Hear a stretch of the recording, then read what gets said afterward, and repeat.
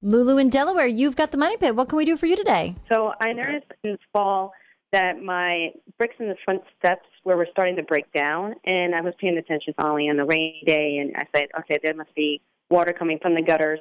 And I thought maybe, I've been in my house for 3 years, so I thought maybe the gutters need to be reattached. I had someone come out because I saw some screws coming out, and so they reattached them with some new screws. And then, of course, more rain came. Still rain coming down. My bricks on my front steps are decaying very rapidly. So I thought, okay, let me do more research, and I found out about the drip edge. So I was like, all right, is there a drip edge or not drip edge on this house? Because it's built in the 1950s, 48. And so I crawled up to onto the roof. I'm scared of heights. And wow. I went there, and there is a drip edge, but it was flat. So I decided to get one of those T drip edges, like those that actually is like comes out more drip edge, and so I installed those underneath the edge. So are we talking about putting in an additional piece of flashing underneath the shingles to kind of extend the reach into the gutters? Yes, I'm thinking that may be the problem.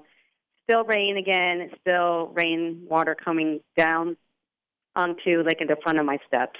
It also will. Okay, so first of all, what's this roof look like? Has it got a pretty steep pitch to it? Like more than 45 degrees, yeah. Yeah, so if you have a roof with a really steep pitch, you end up getting sort of a lot of inertia of that water sort of rolling down the roof, and it'll tend to kind of jump across the gutters sometimes.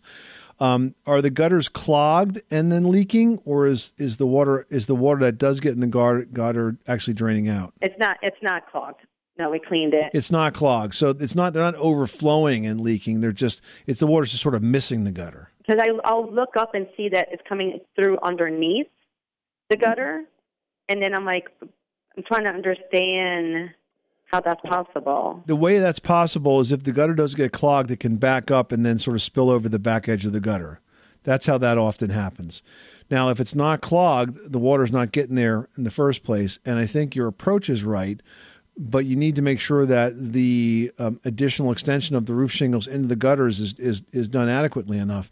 So if the shingles are installed right, they should overlay the edge of the gutter by at least 2 inches. I didn't put shingles in. I just put like that plastic, more like a drip edge, like another like a drip edge. Okay. Did the shingles overlay the gutter edge by a couple of inches, or are they short of the gutter? They're short.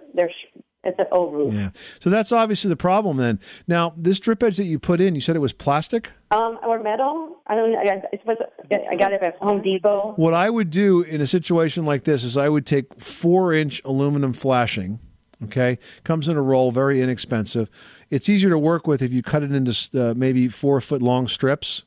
And I would work it underneath the shingles. It has to go under the shingles and then on top of the back edge of the gutter so that it truly does serve as a bridge. You need to extend the reach of that shingle into the gutter because it sounds like the gutters are a little bit short of the edge of the shingles, and they're never going to work well in that case. We've got to get the water running over the shingles, then onto the flashing, and then into the gutters. You have to kind of create sort of an extension.